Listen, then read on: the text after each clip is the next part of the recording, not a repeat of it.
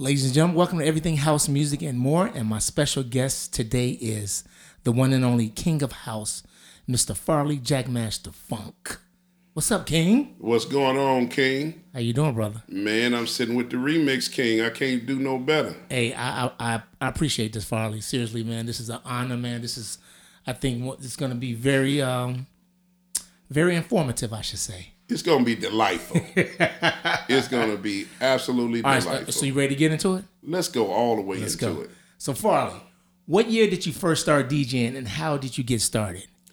Okay, so the distinction that we have to make one is that when did you DJ professionally? Because you got a lot of people who say, I started DJing, when I was 8, 9 years old, and people need to cut that shit out. Okay, you gonna beat me, or can I say what I need to say? No, because I want to get to the point where people can understand the plain out English of what I'm saying. Let's go. So nobody DJing at 8 and 9 years old. Neither was I. But I did used to mess with my mother and father's record player, because this is how I first mixed my first record. Kenny Jam and Jason was on station WDAI, and there were a few records that my brother had, and so I put the record on the turntable, and I turned the phono in between phono and FM, and so I took the record, and wherever Kenny had his record at, and I didn't have a pitch control, so I would push the record up, and when it caught up to it, it made an airplane sound. And I was like, man, that's cold. And my mother came in and said, you busted my speakers, because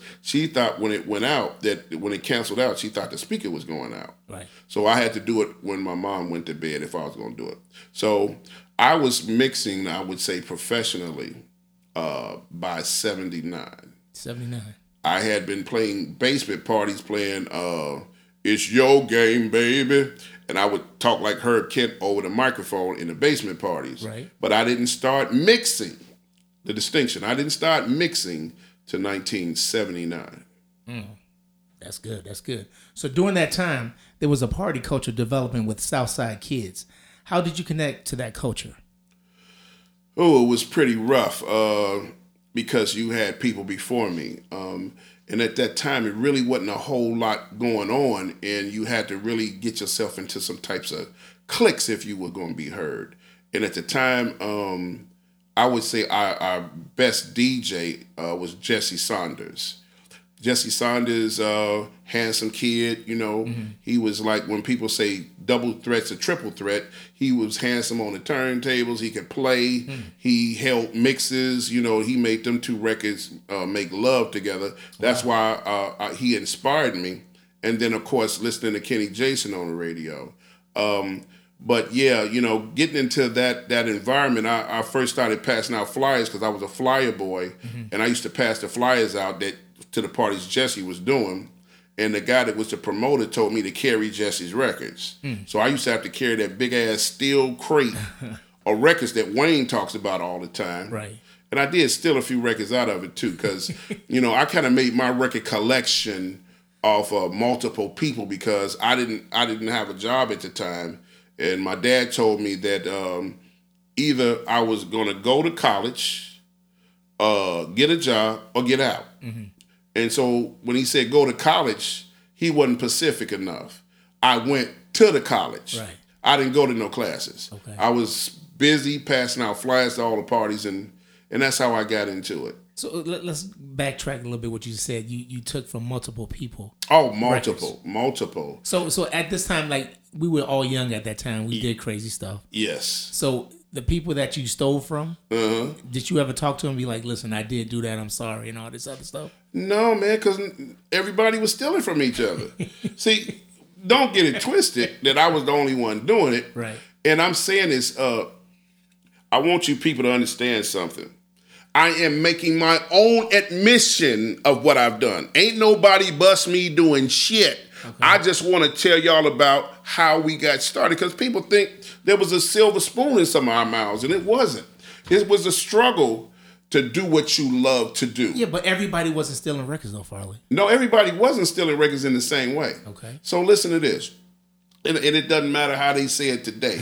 But again, when Jesse used to get the crate ready from Wayne, okay, if they had two parties to do in one night, because I was there, Jesse would hide the records in the closet, and Wayne be like, I don't know where this at, and he come take the crate, and he's missing records when he get to the party. But Jesse had the records up in Chicago State. Right. So it wasn't stealing, but he borrowed from, but he got them back. Okay. But I'm not the only one. Trust me, it was a load of us, and I don't want to mention their names because I'm the king now. You see what I'm saying? Right. See, you too can be the king too, maybe one day if you can steal enough records. But okay. Okay, so, back on track. Wait. Okay. So I got to say this while we there. All right. So with those records, we used to get a magic marker, and we used to color the. So if you ever seen a DJ back at that time who had a record and it was covered up, they lie later and say, I didn't want you to know the record I was playing. Mm-hmm. No.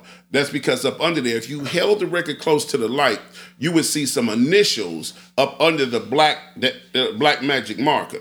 So it was a fine time. I'm telling you, I wouldn't want to do this over to save my life where I came from and how I got into the industry. Okay. So let's go back to the other question we were saying. At that point of connection, what music was popular during that time? And what was your first record purchase for DJing? Ooh, wow. First record, I went to Metro Music. Because my brothers had all the music. I got 3 older brothers, Herbert Jr., Kevin Sr., and Dean Williams. Okay. And then I got an uncle downstairs with my auntie. And our whole, between the 2 floors, it was always music around. And so when I first bought my first records, they were not disco records. I was in love with Al Green. Mm-hmm. Anything Al Green made, I had to have a copy of it, okay? And so I think probably my first purchases was Let's Stay Together, I think. Mm. Okay. Because, again, I was doing basement parties and stuff like that. And here's something that you guys might not know too much about and talked about. It's called slow dancing. Mm-hmm. So when we talk about being a DJ, most people just want to start with a 4/4. That didn't start with me with a 4/4. What started with me was we wanted to bend the girls' backs and hold their asses in our hand back in the day at the old basement party. So before we get into dance music, it was that. And then, you go into the Bee Gees, I Just Want to Be Your Everything. All these songs at that time, that's what I was coming into at that time buying. And what year was this, Farley? I don't have a timeline. Whatever year those records came out, I lived at Metro Music. Okay. And I stole records from Metro Music, too. Come on, man. I put them under my sleeve, man. And I walked out the door with them records. So, here's the thing. And you might find it's hard to believe because I started there, but I'm truly a Christian man. And when I say this to you, that the Bible says that God hates a false witness.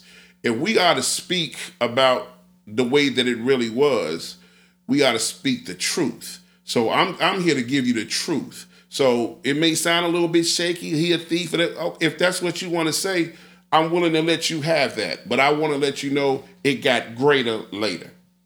Okay, all right.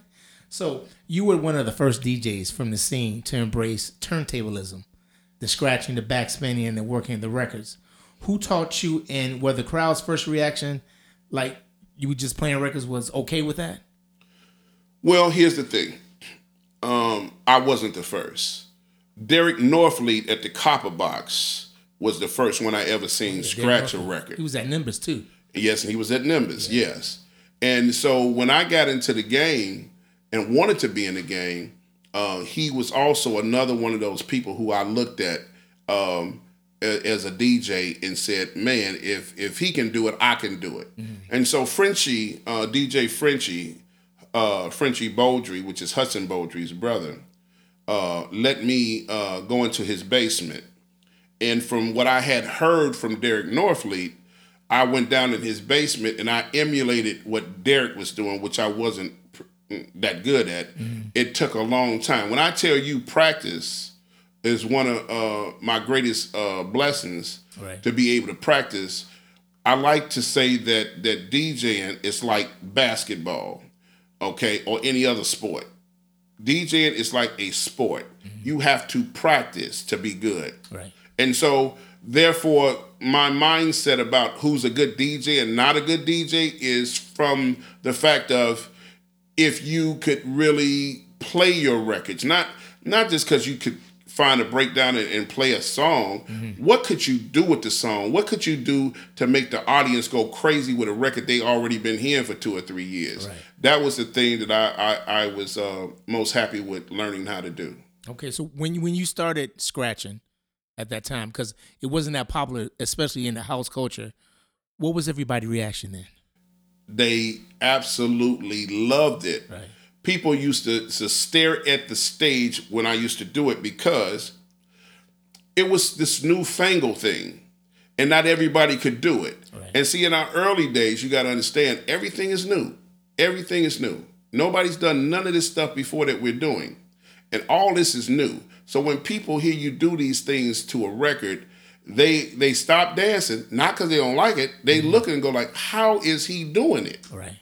And then after they say, okay, he's done enough of it, they go back to dancing. You don't really do too much where they can't dance to the record, Right. and you get back to it. And then my stuff sounded like an edit anyway. It was, I practiced that much that it sounded like a edit. It wasn't something that was disruptive to the dance floor. It was something that kept the dance floor going. Right. Okay. So what year was your first DJ gig, and who hired you, and what was the reaction at that time? Ooh. So let me say this. Jesse was DJing at the Hummingbird one day. Okay. And I had been passing out flyers and everything, and by me being a little bit bigger than Jesse, stronger than Jesse, I gangsted Jesse. So I went down to the Hummingbird and I was like, hey, dude, give me the headphones.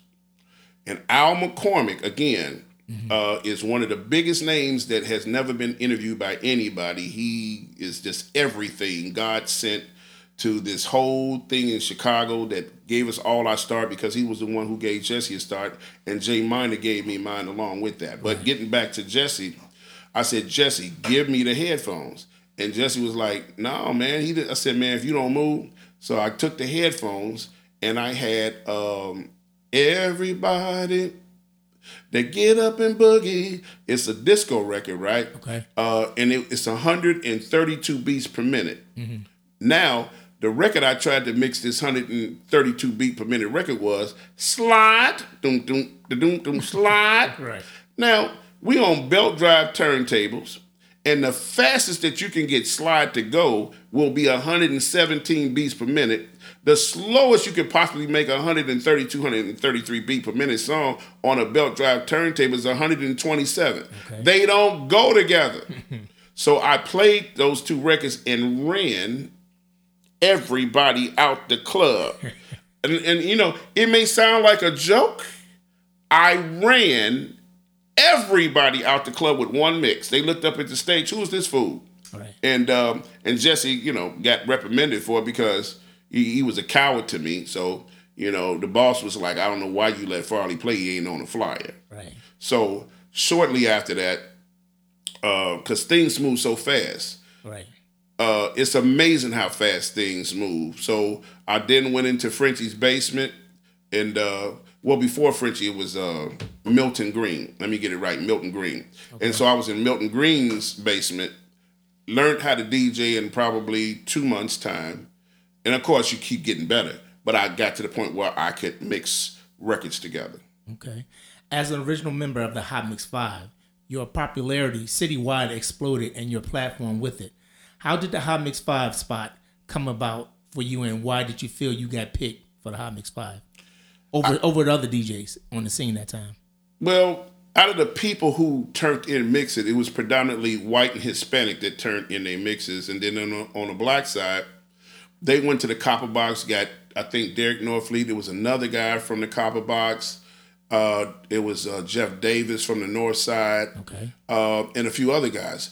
But what had happened was, at the time, I was one of the hottest names on the South Side.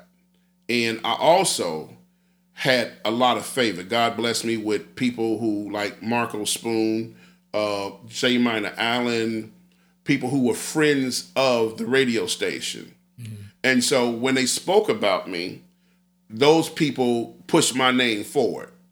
At the time, it could have been many of people that could have went on the radio, because now that everybody's older and they listen back to the mixes and they say, well, Scott Seals wasn't all that good. Mickey wasn't all that good. And there was plenty of people who could have matched what the other people did. Right. So we have to look at these things as blessings because, you qualified to do a job and so many other people can do it, but why were we chosen?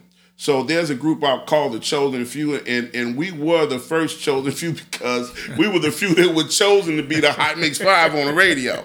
Okay? So I ain't going to get into that right now, but the Chosen Few, that's their name. I'm just cracking a joke because we were the few. We were the 5 that made it to radio. So at that time, were you Farley, Funk and Keith at that time?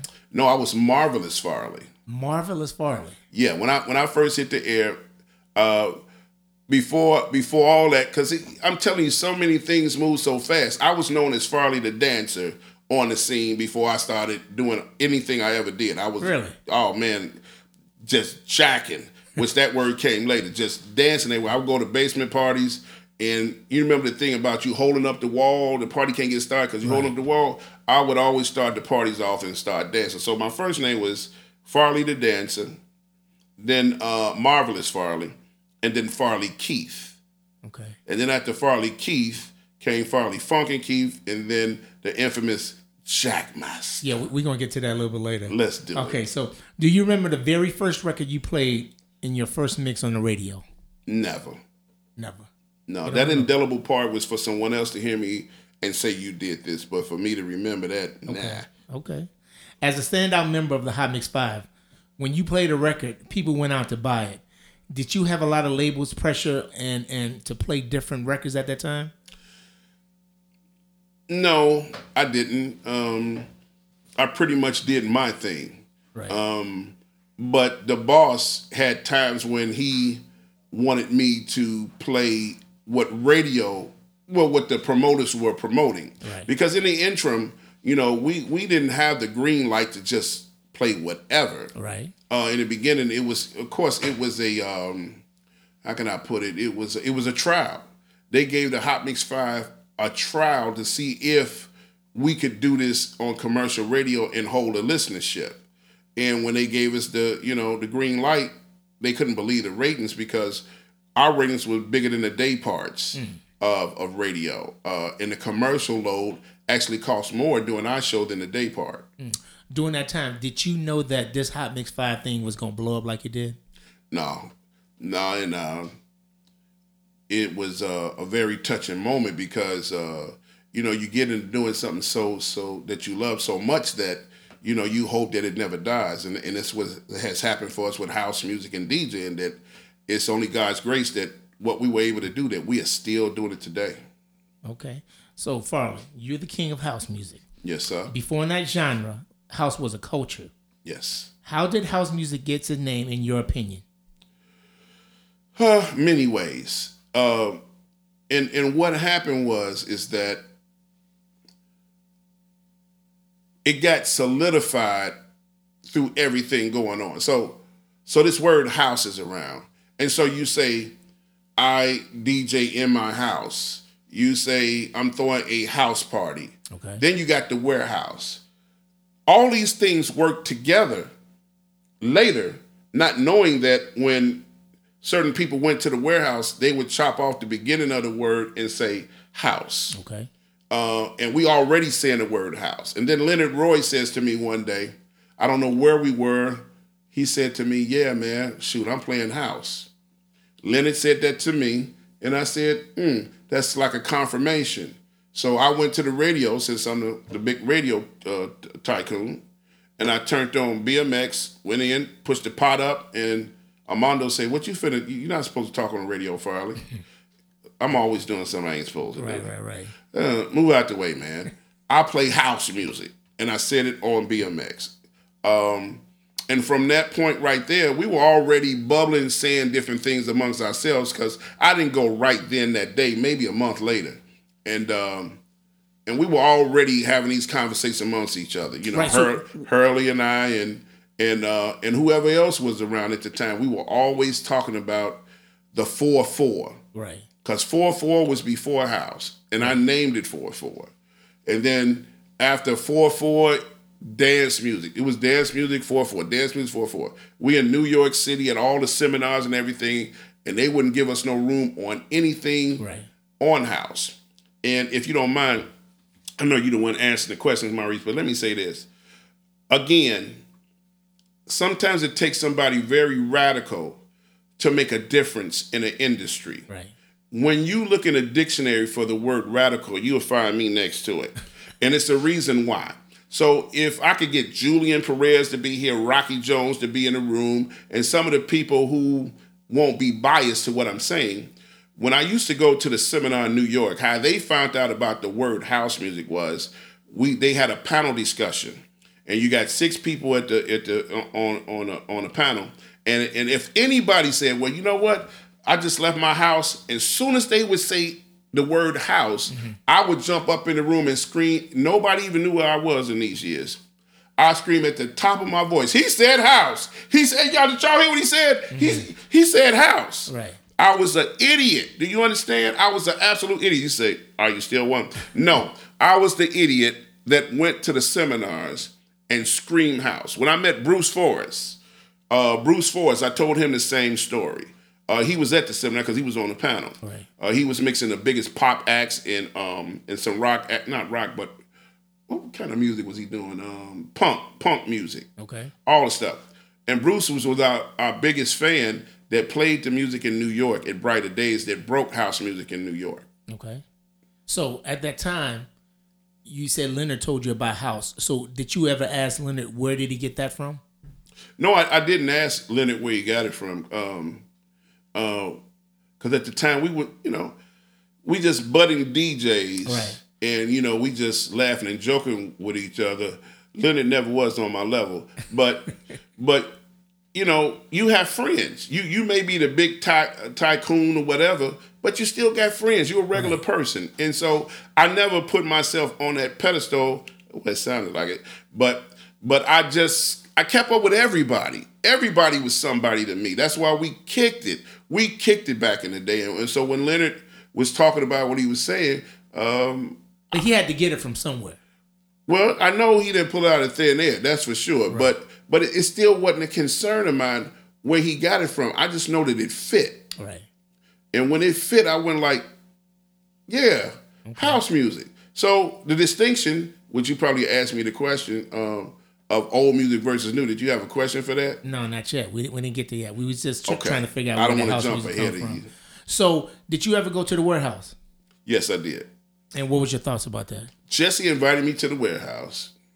And so these were the early days before most heterosexuals knew how to see gay people enjoying themselves and having fun. And so it just wasn't my scene at the time. By me being sexually molested by my brother, it took my innocence away in terms, because I didn't like that at all. Right. It happened to me 2 or 3 times. So for me to go to a place where it was something that was done to me that I didn't like, and truly I didn't understand, I didn't like the scene. So I heard Frankie mixing, and due to the fact of me being a rebel in industry, the DJs that I was very fond of was the DJs that actually really worked their records. Mm-hmm. So it was not enjoyable to me to come down and hear Frank play, because Frank wasn't doing nothing with the records. He was just playing from beginning to the end, and some of the mixes were train wrecks. So for me, I wasn't hyped on Knuckles like that. Right. I put it to you like this. Maybe you can understand it like this. Roger Ebert and Cisco cannot enjoy a movie. They can't sit there, eat popcorn, and just watch a movie like everybody else, because they are critics, because they're in the industry. So other DJs, whether they say it or not, we all critique each other. And that's all we did in it. It wasn't about how this new word came up about shade, and hating. It wasn't that. It was, I am a battle DJ. I'm a DJ that do things with the records. So I can't hear the records the same way everybody else hear them. Right. So I didn't enjoy the scene, but I went a couple of times. Me and Frank met each other, and we kicked it off real good. It did help me with some of my phobia that I had. But y'all wasn't great friends at the beginning. Well, we couldn't because we just met each other. Right. And he's like, "Who's this kid, Farley Keith?" Because I'm younger than him. How old would Frank be today? That's a good question. I think Frank be about 66, wouldn't he? Probably so. I'm 61. Right. So 5 years is a huge difference when you become an adult, because you didn't want to take your little brother nowhere with you when your mama said take him. So you got to understand how that goes. Right.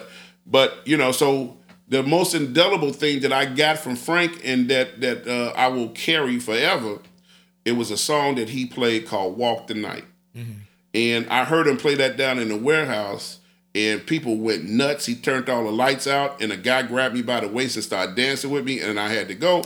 But I love the fact that record was... people don't really understand us as DJs and producers, that music sometimes can be life-changing and can take you in another direction in how you feel your own music that you want to play and the music you want to make. And that song was a dark song. And from hearing that dark song, I searched for other dark music too to try to play that type of style too. Right. Because every style was still a style, regardless. Okay. So Frankie had the warehouse and the power plant. Yes. As he built his legacy. How did the playground play a part for you? How did the playground play a part for me? Yeah. What do you mean? That was your club. Well, in essence, it was Frankie's club. Okay. Frankie opened the playground up with Jesse. How the story goes is the promoter Craig Thompson and his brother bought the playground, opened the playground up, and at the time I was still promoting, sending flyers out, and DJing. The warehouse had closed and Frank didn't have a home. Okay. So the playground, I was told, was supposed to be mine, but he gave it to Knuckles thinking that Knuckles was going to carry the club. So he gave the club to Knuckles, and 4 months later, the place started emptying out. So he called me and said, "Farley, how would you like to DJ at the playground?" Well, me being me, inside I want to say, "Yeah, I'm on my way." Right. But I was like, "Man, fuck you, man." So I was like into negotiation, because one thing about Frankie that Frankie eclipsed Ronnie, me, and some of the other guys in the early days was Frankie was about his paper. Mm-hmm. Frankie did not DJ unless he got real paper. So I said, before I come to the playground, they might have got me at a cheaper rate, but since you had Knuckles there, and I know the people I'm going to bring there, you're going to have to pay me a fee. I don't want to say how much it was, because it was quite astronomical. Right. You got to pay at that time. Give us a number, just a ballpark, so we know at that time. Man. So the line, needless to say, when I took the job, the line was around both corners, okay? Right. And it stayed that way for a year and a half. Again, I'm the guy that's on the radio playing to millions of people every weekend, and Frank is the guy that's DJing in the warehouse before the playground. Right. And, the warehouse was a little place, only hold, 150 people soaking wet? I think about 300, he said. Who? That place don't hold on 300. Where? It was a double storefront. It may be 150. Well, I give them 300. Okay. I give them 300. But it was a small, quaint little club, which I hope they are able to landmark now. Right. Well, Wayne, this is something Wayne Williams wanted me to tell you, man, that he said he loves me? He said to tell you that you actually are one of the underrated persons in this house culture. And when talking about house, he said you don't get mentioned enough about that, because you are one of the pioneers of this. And he wanted me to make sure you know. I'm glad Wayne said that, because, see, here's the thing. It's not that I'm not mentioned. This started real early in my career. I am very loud, rambunctious from the time of my inception of DJing. Right. And when I tell you that DJing is like a sport, the guys on the court talk shit to each other, and you have to bag yourself up. DJs that perform this type of way, you ain't gonna be the most liked person. Right. And I know I wasn't the most liked person, and I don't care about that. What I cared about was I wanted to further this thing called house music. Okay. I wanted people to be. It's like I'm like a damn coach that don't need to be coaching. Okay, but I wanted everybody to be at their greatest and at their best. Right. Tony Batoy, through a battle of the DJs. Okay, now I want you to get this, so because this should clarify some things for you. Okay. Tony Batoy, through the battle of the DJs at Rainbow, the DJs he hired from Chicago was me, right, Steve Hurley, and I don't even know who the other guy was. New York, he brought Izzy in, and he brought Jackmaster, Jazzy J in. These are the top DJs in New York City, right? Right. Tony Batoy did not hire Wayne Williams. He didn't hire Jesse Saunders. He didn't hire Frankie Knuckles. Why do you think he grabbed the best he could grab to have New York versus Chicago? Okay. When I tell you, when you are at the top of your game, you will not be the most well-loved. LeBron James, the players in the league don't like LeBron James, but he's the number one scorer in the league of all time. This goes along with that territory. Okay. So black gay culture has always been a foundation in house culture. In the early years, you were very resistant of that influence. And looking back, how do you feel that it helped or hurt the genre of house? Well, here's that other distinction. You got black kids, some black kids at the time from the South Side, who heard about house music but didn't want to gravitate to it because they said that's that gay music. I don't have nothing to do with that. Right. We used to hear this worldwide, different places we used to go to where people thought that the music, because gay people danced to it. But the craziest part about it is house started with heterosexuals. Mm-hmm. House did not start in the gay club.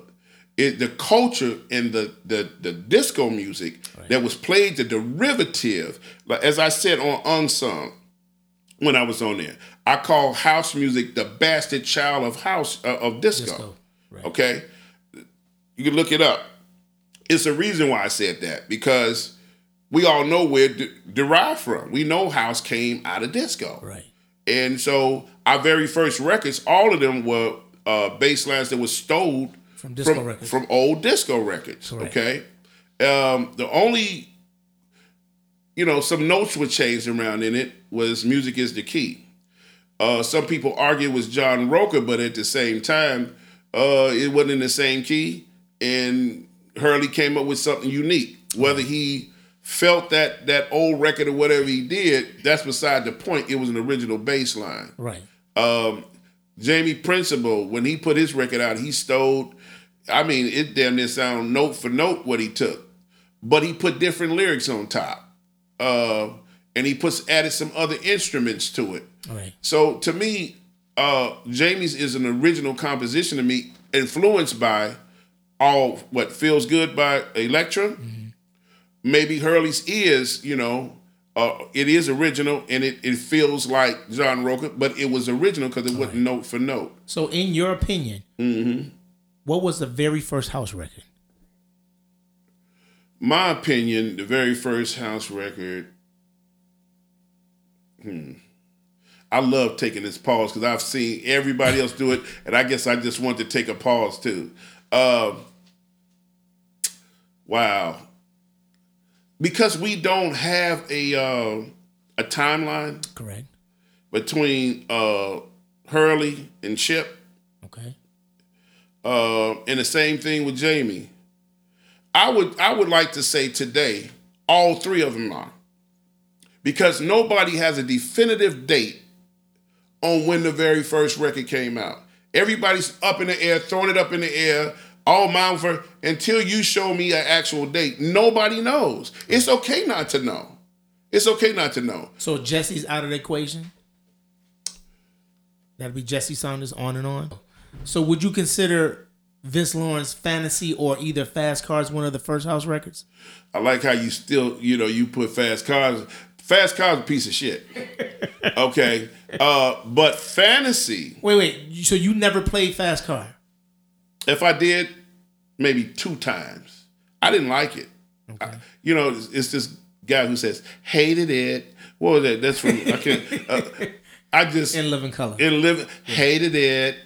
I couldn't stand it. So, but his record, Fantasy, right. We played the cover off that record, okay? Right. And to me, Fantasy definitely was before Hurley and definitely was before Jesse.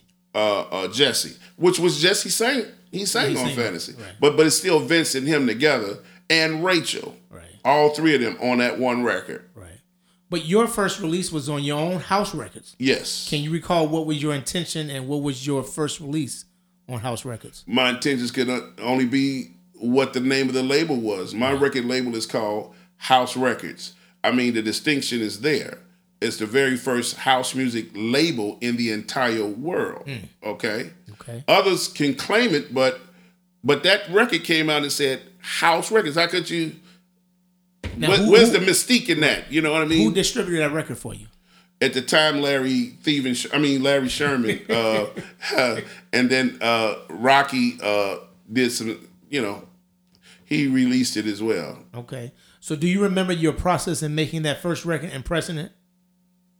Yeah. And that's something I'm going to bring up too, because we all about truth, you know what I'm saying? We all about truth, right? Now we are. So it ain't no now since I said that first word. So the process was, I went into the studio, and the studio was, what's that guy's name? Mark Marcharello studio. It was like a 16-track studio. In the same studio, we got Chip in the same studio. We got Hurley with me. Mm-hmm. And it's a couple other people who have claimed to be in there with me at the same time as well. But it was a community studio at this point where once you find out this is the studio where you can make what we call his house, and I'm playing it on the radio. It's no secret that house music is out because I'm playing it all over the radio. Right. And so everybody wants to get in who's in the crew, who we all hung out with. And so the process was I brought a Lynn drum machine into the studio. I had an 808 in there. And Vince says that was his equipment that you brought in. See, that's why Hurley said in his interview, Farley made more money than me, and he bought a Lynn drum machine. So I'm so glad you said that because, see, folks cannot get their lives together. Hurley said something, and I really love what he said. If I can't definitively say the truth of whatever it is that I'm speaking about, I will just omit it, okay? I'm not pleading the fifth. I will just omit it because either I'm just that fucking old and can't remember, or, I didn't hold on to it. That's just the bottom line. Mm-hmm. But no, I remember that. I bought my own drum machine because my mama thought I was crazy for spending $2,400 on a drum machine. Okay. And then the 808, I had my own 808. That was my first drum machine. And so I put those two things together. And my first record I came out with was All Shucks. Right. Then I came out with the beat tracks later. Funkin' with the Drums. And now, then stay there with Funkin' with the Drums now. Now, who was in the studio with you at the time making Funkin' with the Drums? I believe Chip was there. Okay. And, because that's so funny because I think he was even recording Time to Jack at that time. We were both in the same studio. Was Vince Lawrence in the studio with you at that time? No Vince in the studio with me. I would remember that. Oh, absolutely. Okay. Me and Vince got together later on when we did Love Can't Turn Around. Right. Okay. Given that experience, why do you think Larry Sherman and Rocky Jones were able to get such a hold of the business of house music when most of the early DJs pressed their own records first?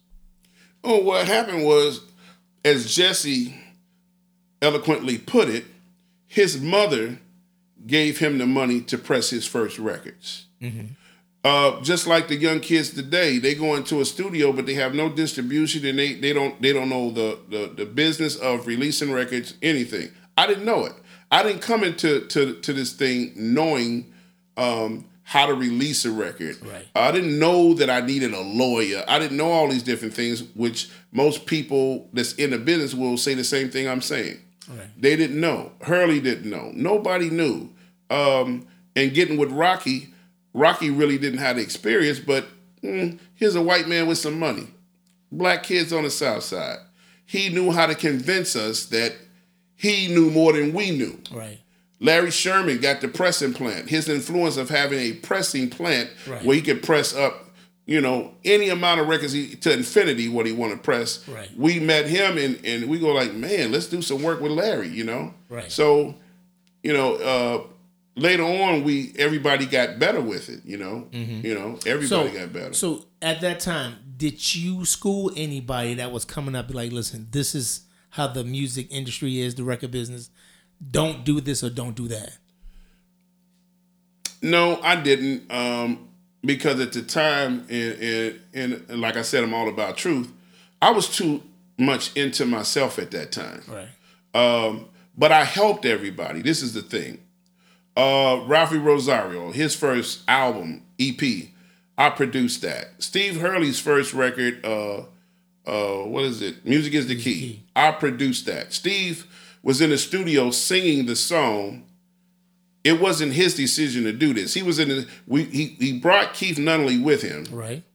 And Steve was in there trying to sing the song. How the rap got on the song is because I stood up and said, I can't take this no more. What did we bring Keith here for? Right. Keith was supposed to be here to sing the song. He would sound like Colonel Abrams. Right. And see, that's why it's so the mix-up is that could Music is the Answer actually be the first house record? Because, watch this, because I'm here to tell the truth. We were emulating Colonel Abrams. Right. Why do you think Keith had never released a record before? He could sing, but he was trying to find his voice, who he was going to sound like. Right. So he picked Colonel Abrams. So, you guys can weigh that if you want to weigh it, but no. So I told Steve, please come out the studio. I'm producing your song, right? Right. We were great friends at the time. I said, come out of the studio, let Keith sing the song. Keith went in and started singing the song in falsetto. Mm-hmm. I said, no, come down an octave. And he hit it right on the knob to sound like Colonel, and that's history. Wow. Okay. So let's go into this. How did the Jackmaster title come about? The Jackmaster title came because Steve, the brain that he is, he came up with saying that he thought that would be a great name, Jackmaster, for himself. So it would have been Steve Jackmaster Hurley. So when Steve told me this, I hit the roof because me and him were best friends at the time. Right. We lived together. We were the salt and pepper. Right. Me the blackie, him the light boy. And we kicked it. I used to, by me being, his senior, he followed my lead on mostly everything because I had already did everything by the time he came around. Right. So I was busy feeding him stuff to do out in the industry, things to do. And be his big brother in the business. So I thought we had a friendship that could never be broken. But then there's things that happen along the way. Like, for instance, me helping them get on the radio. So I helped him get on the radio. So was that jealousy or just competition-wise, friendly competition? It started as competition-wise, because that's the better word to use until I get this point. And that is that when Steve first got on the radio, I told him this statement. I said, now listen, you know you can't beat me DJing. I know you can't beat me DJing. But people have been listening to Farley since we got on the radio. And when you come on the air, you're going to be a breath of fresh air, even though we still playing the same records that I'm playing. Right. So you really ain't doing anything different, but they just want to hear somebody else's name for a change. But I asked him to do me one favor, and this is where this all started. I said, I'm putting you on the radio, but don't get big-headed with me. Mm-hmm. He's my friend. Right. And as my friend, we were being honest with each other. And I just asked him, please don't get, what's that record by Gene Carter? Don't let it go to your head, right. No. And it went to his head. So from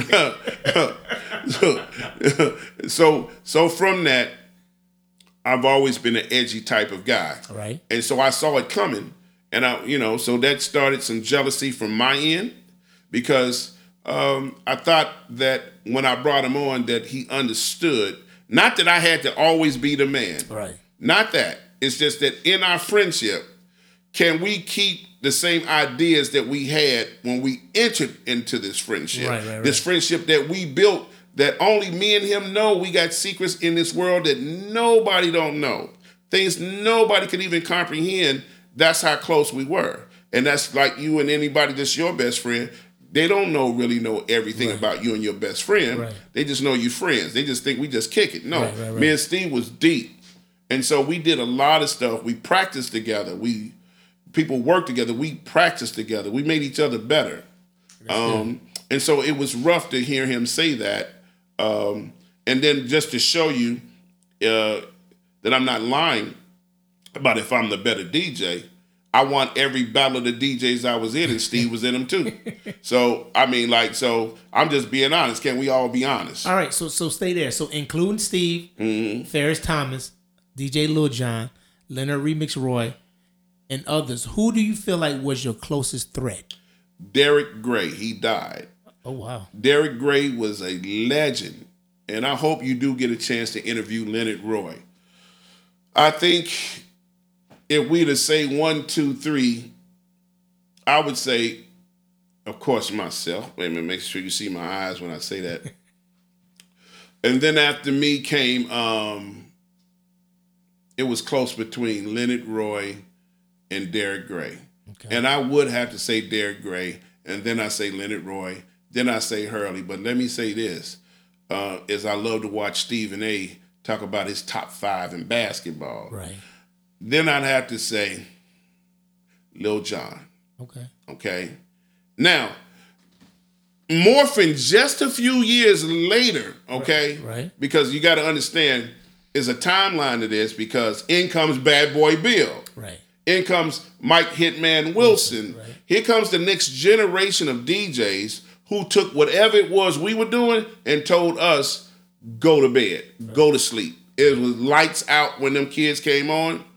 And realize we were kids when we came into it, and they were the kids that came up after us. Right. Never underestimate a kid. Please don't, because that's where the true raw talent is. Right. So, as right now, who does Farley, Jackmaster Funk, like as a DJ? Give me 3 people that you like. I love listening to this person. You know, I like this person's style, whatever. It can be past or present, but just 3 that Farley Keith likes to listen to. Mike Dunn for sure. Okay. Mike carries the tradition, and he's also taking it forward at the same time. Right. He has a lot of energy when he plays, and you can't predict what he's going to play either. So I'm always glad to listen to Mike. Okay. Louis Vega. I like to listen to Louis play. He's not quite as skilled as Mike is, but musically, you got those guys who, as Skip say, Hurley's boy Skip, who push the envelope. DJ Skip. Right. DJ Skip. Right. The brother pushes the envelope. Okay. He breaks new music. He's ahead of the curve that people want to follow some of the things that he make. Right. And number 3. And then he didn't want me to elaborate Louis too much more on okay? No, I'm just joking. I just figured we throw that in there. And then for antics, listening. No, I'm gonna go back. And then I'm gonna tell you who that was. Kenny Carpenter. Okay. I've been loving Kenny Carpenter since our days in England, and he was just absolutely phenomenal. Okay. But I was going to say Joe Cassell for the antics. Okay. He plays some darn good music, and he's very entertaining. Nice. Okay. So how do you feel Ron Hardy changed the scene when he gained popularity? And that's just it, when he gained popularity. Okay, so how I met Ron was because I was on a circuit as the Hot Mix 5, and I wasn't spending as much time at the playground. Right. The owners were getting leery because they're going I let Hurley take my place when I wasn't there, and then Jesse. You let Hurley take your place? Okay. The playground was mine, baby. That's why my street sign says the King of House Music. I think this thing, can y'all see it? It's down on 14th Street, baby. Okay. There's only 2 people in the city. You got Frankie Knuckles, the Godfather House, and Farley Jackmaster Funk, the King of House, who only has titles to their name in the world and got street signs in the world. So you do what you want to do with that. But what was your question again? Because you lost me for a second. How do you feel like Ron Hardy changed the scene when he gained his popularity? So now this is a hilarious story.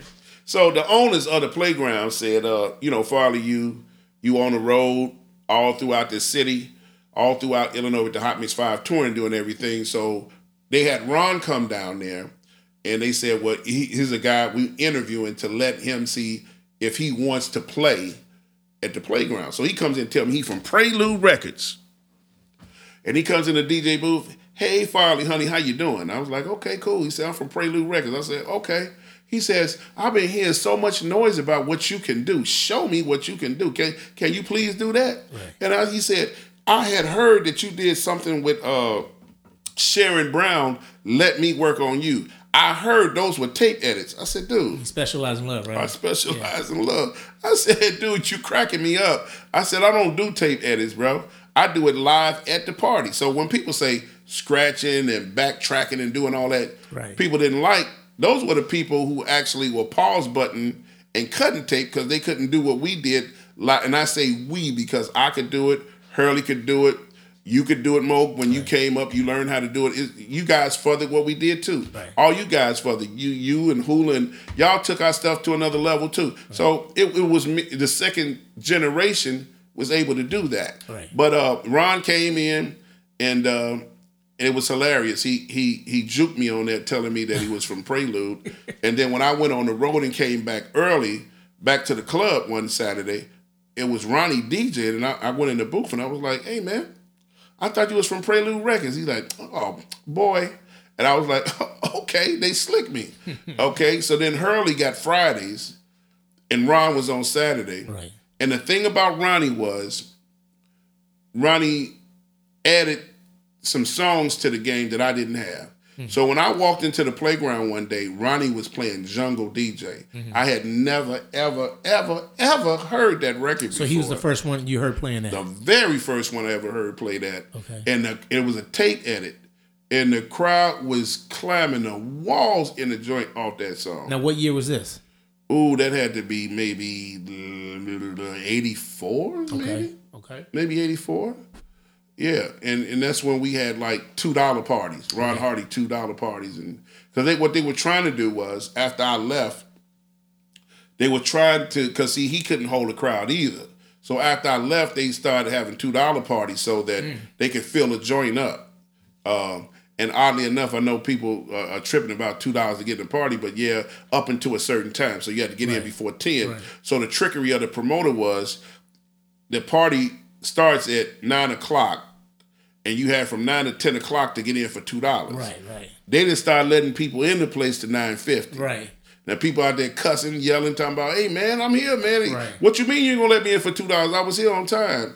And so that's how they got the playground to be packed again. Doing so Ron can never hold a crowd there all night long. No, he could not. No, well, let me explain. When he first got there, he couldn't because he was so different. Right.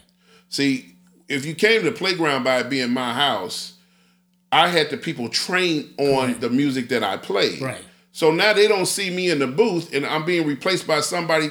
Nobody didn't know Ron Hardy's name like that to come in the club and say, hey, Ron Hardy's playing. Now, you might have got away with it if it was Ferris or something, right? But not Ron Hardy. Okay. So Ron Hardy built and then changed the playground, right?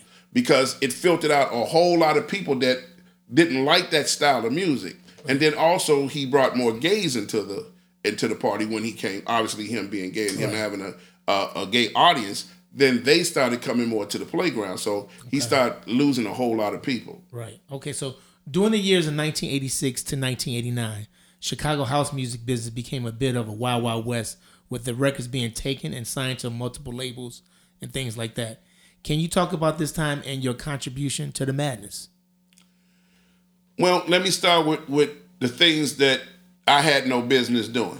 Okay. There's a record that Nick Nonstop made, and they used to bring the records. Everybody brought. Listen to this. Everybody brought their records to me on BMX or WGCI when I was on the radio. I am the emancipator. Wait a minute, Little Richard came out for a minute. I'm the one who broke everybody's music, right? So if they brought it to me, I played it on the radio. Well, I don't really know the story of Nick Nonstop, but I do know that when the record came, it wasn't a record, it was a tape going around. I played the tape, and Nick Nonstop, I didn't know him personally, but he didn't put the record out. Right. So the real, and here's a distinction. Here's where we run into an extreme problem, because by me going to New York City and hanging out, with, Run DMC and all them people that I hung out with, right, and Ice-T and, from LA, the problem came, I picked up their slang. Okay. There is a word in their slang called biting. At that time, when that record came out, biting was a huge word to use in industry. So I went in the studio and I did what's it called, Mo? A remake, a rendition of Jack My Body. So you didn't take the actual cassette that he had. No, I redid everything. I redid everything and even used my own bass line and samples and everything else. So instead of using the proper language and saying I did a remake of that record, I said I bit it. So it sticks to this day that Farley's a thief because he bit this record. I was the one who said I bit the record. Wrong language. But at the same time that I say that, I went to Nick Nonstop and I asked him to forgive me for biting his record, stealing this record. I can play advocate here. I don't think you remade it. You took it because if you would have remade it, you would have put Nick Nonstop featuring Farley or whatever like that. Well, see, that's another distinction. And the other distinction is that people think because we were in the industry, we knew how to take care of our paperwork. Right. That's not true. That is true. I did not know how to take care of my paperwork to give people proper credit on the label, because that record came out on Dance Mania Records. Right. It didn't come out on House Records. So the responsibility lies with the person who released the song. Okay? So you just passing the buck on, huh? Well, you still got to take accountability for that. I can take that accountability when I learned of it. Right. But I have to take accountability, period, because I did. Let me own my shit. Yeah, because we all know we taking something. Trust me. Well, no, I don't mean it in the same way that you're putting it. I'm saying, regardless, if I did a crime, the police are coming to the door to arrest me. They don't give a fuck if I knew or not. You see what I'm saying? Right. So I didn't understand the industry to that point. Okay. All right. And so these things happen throughout the industry because whoever had the ability to release records and do stuff came temptation. Yeah. And in that temptation, everybody ain't been good. Because like right now, Mo has a few records. Everybody got a few records. Even Bulu got a record. He got Billy jacking tracks where he took Billy Ocean and put a kick drum in it. Right.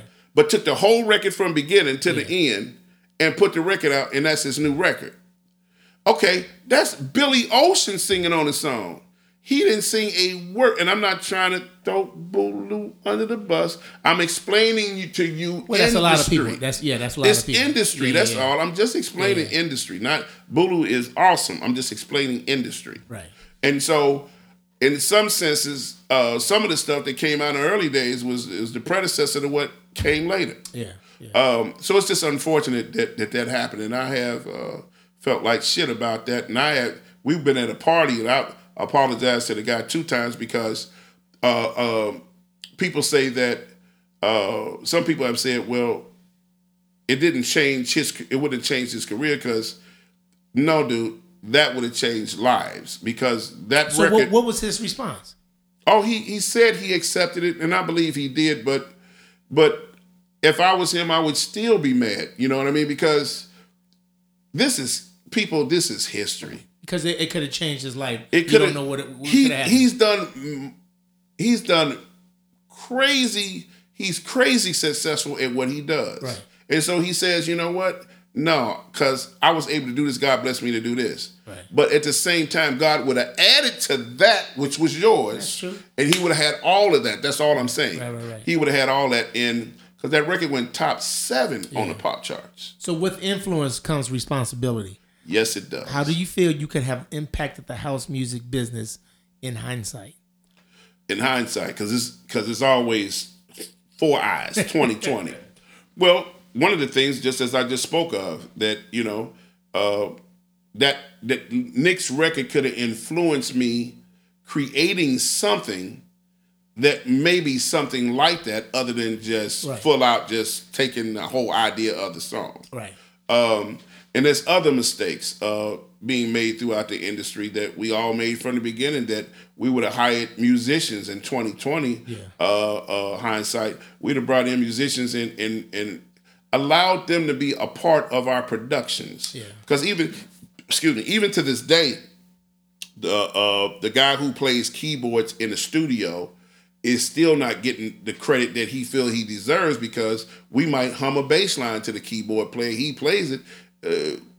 Sometimes they play exactly what you want, sometimes they don't. Right. But what happens when they don't play exactly what you wanted and you say, stop there, I just keep that? Well, that ain't what you hum to them if you say that. Right. So then do you stop and say, well, listen, you created that bass line, so I'm just going to go ahead and give you the publisher. Nobody does that. Yeah. So it's still some manipulation going through the industry to this day. Right. And it's a lot of untrained things that continue to happen. Okay. So it's up to you to educate yourself. Correct. To know exactly. And this is what Mo is basically doing for us. Let me take it. For us that's willing to tell the truth. We've had our time, and we still got some time. Right. But for us that's willing to tell the truth to you, we are educating you on what you should do before you try to put out a record. Understand what your publishing is. Right. Understand what your writers are. Right. This is what you get from this. Absolutely. Some people may see it as a diss, but I want you to get it from me that, as he said, in hindsight, in 2020, what would you want to tell somebody to help them further their career as of now? Right. Well, I'm going to pause. I just want to say, I'm going to give you your flowers now, because you are someone that I looked up to as a DJ coming up. Because I was taller than you. Producer. That's only because I was taller than you. Just your whole flavor and your whole style, your whole culture. A lot of people say, I grew up on Frankie, Ronnie. I knew about them. But you was the DJ that I looked up to, was like, yeah, I'm digging this Farley guy. I like what he's doing, the way you play, just the whole style that you brought to the game, brother. Appreciate that. I give you credit for that. And I also give you credit for getting me into business, because if it wasn't for you saying that you did my track back in the day, and then Liddell was going to go in there and redo it for Larry Sherman, I don't think it would have been totally different. What track was that? I Got a Big Member. Oh, I forgot all about that. Yeah, you was going around saying you made that and everything else. And, I did? Oh, yeah, absolutely you did. I don't remember that. Oh, yeah, you did. You took credit for it. Yeah. That song? Yes, that song, yes. Was I playing it? Yes, you was playing it. Yes. You sure I didn't have one? I don't know. I think Ryan and Frankie probably knew about that. That was good, yeah. All right, so one of your first remixes was John Rocker Move with Arthur Baker. Yes. How did that come about, and what was that like, Farley? Because nobody was doing it. Did I do the first remix? Who did the first remix out of everybody? Well, we'll go back on that, but go ahead and explain this one first. Okay, so I'm in New York City, and I'm a great fan of Arthur Baker. I've been playing John Roker, all Arthur Baker. Any stuff came out by Arthur Baker, I think we played it, Diana Ross remixes, some of everything that got his hands on. So I met Arthur at the conference in New York, and he had heard about me, and he was like, "Hey man, I like what you're doing." And he didn't have to say that to me, because I was like, "I'm your fan, dude. Can we do some work together?" He said, "Sure." Right. And so I went back to Chicago. I had gave him my number, and he called me. And I couldn't believe it. I'm jumping around the crib. You don't understand. This Arthur Baker calling me. Right. And so at that time, so you can get an idea. So you got Shep Pettibone, Arthur Baker, T. Scott, all these legendary remixes, Right. Bruce Forrest. So Arthur Baker calls me. I'm going like, and John Roca? Are you kidding me? I can remix that record? So we went out to New York. I got Danny Wilson to go out there with me. And we started, messing around with the Fairlight. Now, no one had ever seen a Fairlight in Chicago. Right. And here we are messing around on a Fairlight, a machine that's a sample machine that can play notes and turn it into music and voices. And so we messed around with the Fairlight and all that. And so Arthur asked me, who do I want to play piano on the track? And that was the first time I had been to a studio where they have a whole fold of musicians. Right. Open up the thing, and he said, which musician you want? Now, this guy worked with this guy worked with Donna Ross, this guy did this. I said, man, give me that guy. And that dude, fingers was, man, he touched them ivories like I've never seen nobody touch ivories before. Wow. So then after that, there's a song, Will Downing Jr., they allowed me to remix the song he did called, what is that? He made the song called Chicago. And it was incredible to work with these people that I had never worked with, being the most amazing studio that I had ever seen before in my life. And then I got this one other part I wanted to say that was really crazy, just as we speak about the industry.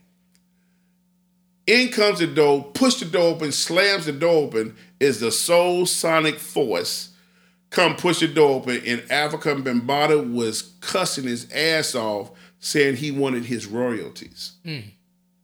Now, here we are in Chicago, fussing about we want our royalties in Chicago. Still doing the same in New York. And the same thing in New York, African Bambaataa kicks the door up and go like, I ain't been paid for my royalties all this time.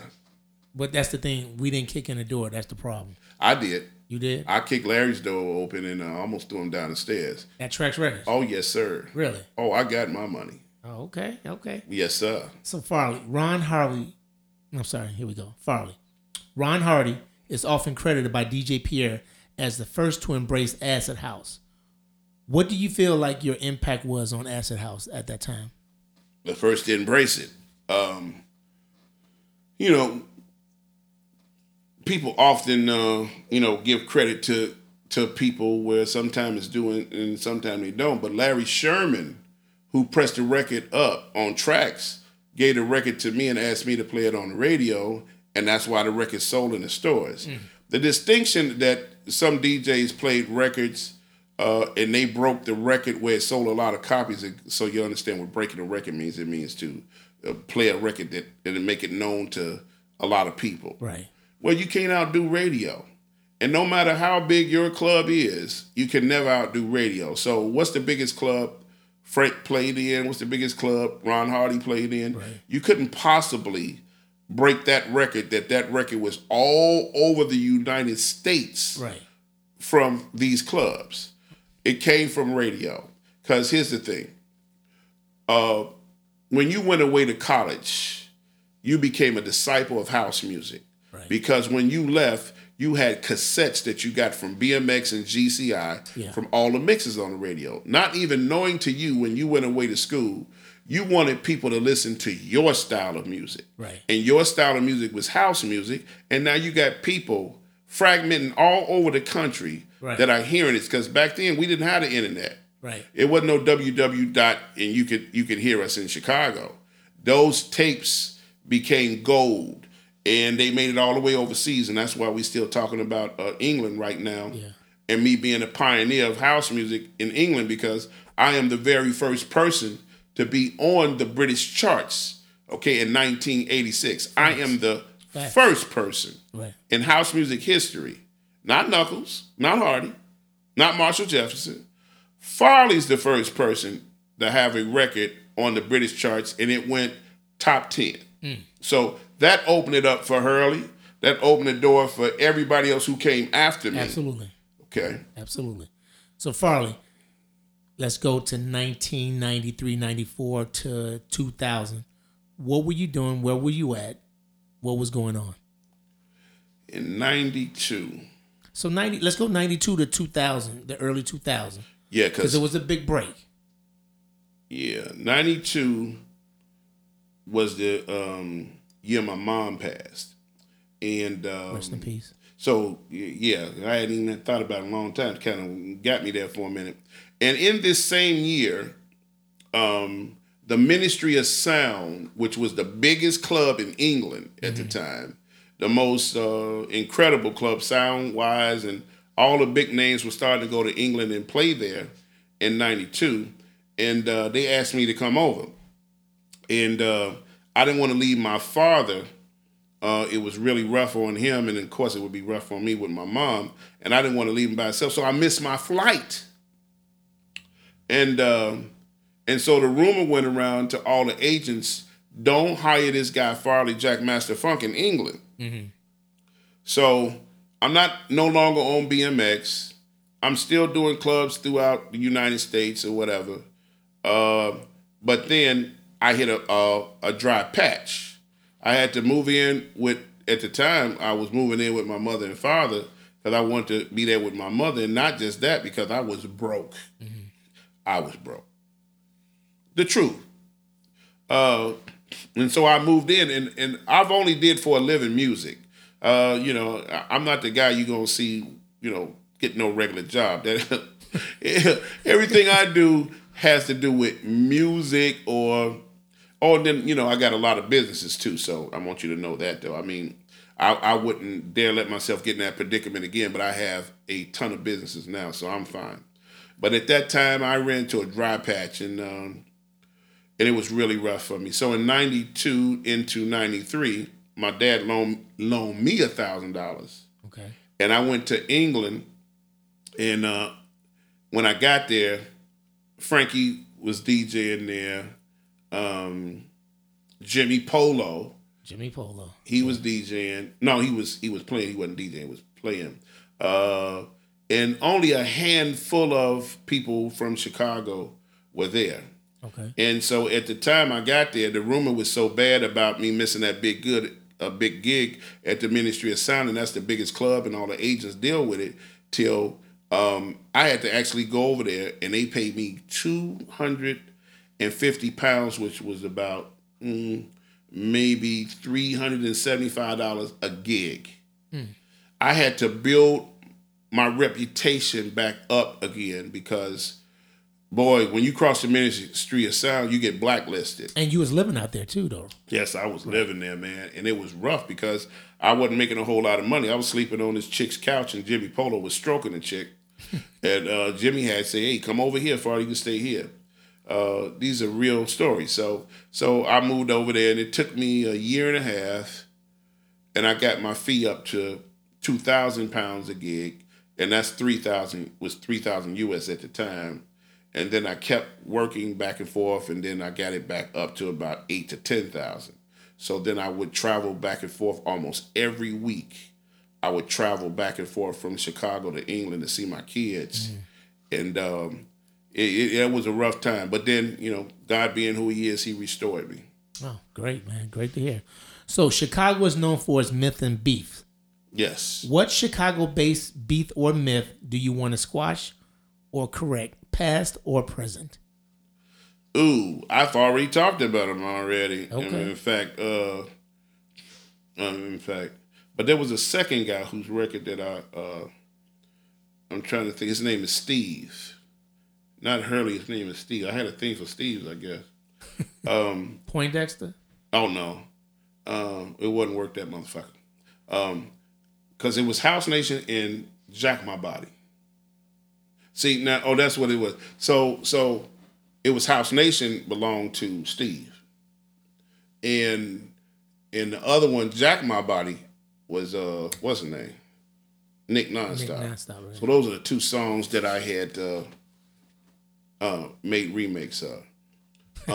That's what you're going to call it, remakes? Yeah, remakes. Just say what it is, man. Well, no, this was what it was. Right. It was you stole those records, and that's what it was. That's I sold my remakes. I mean, come on. That's exactly what I did.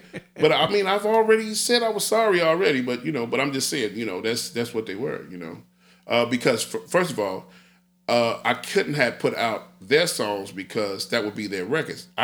Everything on there wasn't no sampling. It all got played over. But if you listen to House Nation, the only thing that is taken from House Nation is the word House Nation. It's not my bass line, my strings, nothing that was in that song is in it other than the word House Nation. And so when you listen to Jack My Body, you won't hear nothing but the word Jack My Body. And other than that, other music, same thing. So that's why I say to you, I say to you today, my friends. All right, so far, this is our last question, man. Okay. Name one Chicago house record you wish you would have done based strictly on the creativeness, not the sales, but a Chicago record that you would be like, I wish I would have made that one. You know, I have a lot of problem with that, but the top of the hill for me, and it's going to sound so tripped out, but that record called Time that E did with Dajé. I know every tick in that song, every beat in that song. I be driving in the car mimicking her singing the song. She had sang that song live, and I walked right in front of the stage while she was singing it like a fan and sang that song with her. And she looking at me like, you know that record that well? I know that record. So I love that record, Time. Right. It's an amazing song. What a great production on that song. There have been, and I would be remiss if I didn't say this. Now, I have another one to add to that on the remix. Liddell Townsend, because I love this because it feels like Todd Terry. Liddell Townsend got the yeah record. Yeah, no. But it's the You don't remember the hula mix? It was the classic hula mix. Dude, it's like, it's dark. Right. It's crazy. Yeah. It beats hard. And when that came out, dude, I'd never forget when that record came out. I loved Liddell on the lead of that song. Right. But boy, that instrumental. Yeah, the mix of it, yeah. You know, 'cause there's some rendition of songs like Another Sleepless Night that Sean Christopher sang on for Mike Hitman Wilson. Yeah. But Todd Terry did a mix just like this record I'm talking about with what Hula and them did and Fingers. Right. And man, them suckers get me hyped. That's what I work out to right there. I love them songs, man. Right. Absolutely. So Farley, like once again, brother, I am honored. I appreciate I'm honored. You Thank you for doing asking this, man. me, brother. This is impactful for me, man, because this is something where I had to get the King of House on here to make sure that this was legit, and so people know your story about house music from you and from your voice, and not from anybody else. I appreciate that, man, and coming from someone like yourself, Grammy Award winner, street sign named after you, influencer in industry, it means a lot. We don't have a bunch of Grammy Award winners from Chicago. We have a lot that's been nominated, and I'm so proud of Terry Hunter. Yes, sir. I'm proud of Steve Silk Hurley. Yes, sir. Hula. Felix the House Cat. Yes, Felix sir. the House Cat. He's smooth. And I'm really right now. I want to say that I'm really enjoying Terry in a different way. Terry Hunter, that is. Yes. The reason why I'm enjoying Terry Hunter right now is because Terry has come, so to speak, out of the closet on his swag. Okay. He is owning his shit now, where he knows he's the shit. I've been looking at the video, like I didn't make it to the thing that y'all just did recently. The self-love release, yes. Yeah, I wish I would have made it there, but I'm really enjoying watching him take it to another level right now. Right. There's not many that's going where he's going right now, and I'm also proud of 10 City with Byron and Marshall Jefferson, and what they've been able to do. So Chicago, we ain't finished. Rest of the world, we ain't finished. We gonna utilize. What, edit? Okay. We are going to bring unity together at some point where more people will work together with each other. But I am proud of those people who I just mentioned, and I hope that they keep house music going. Great job, guy. Farley. Wait. Okay. Great job, guys. Great job. All right. That being said, Farley, I love you, brother. I love you too, bro. Thank you so much. Yes, sir. Anything you got coming up you want to put out there right now? Well, I got the house music truck The only one in the world. Now, so people know, what is the house music truck? Well, if you see a food truck, okay, my truck is huge. It's a 26-footer.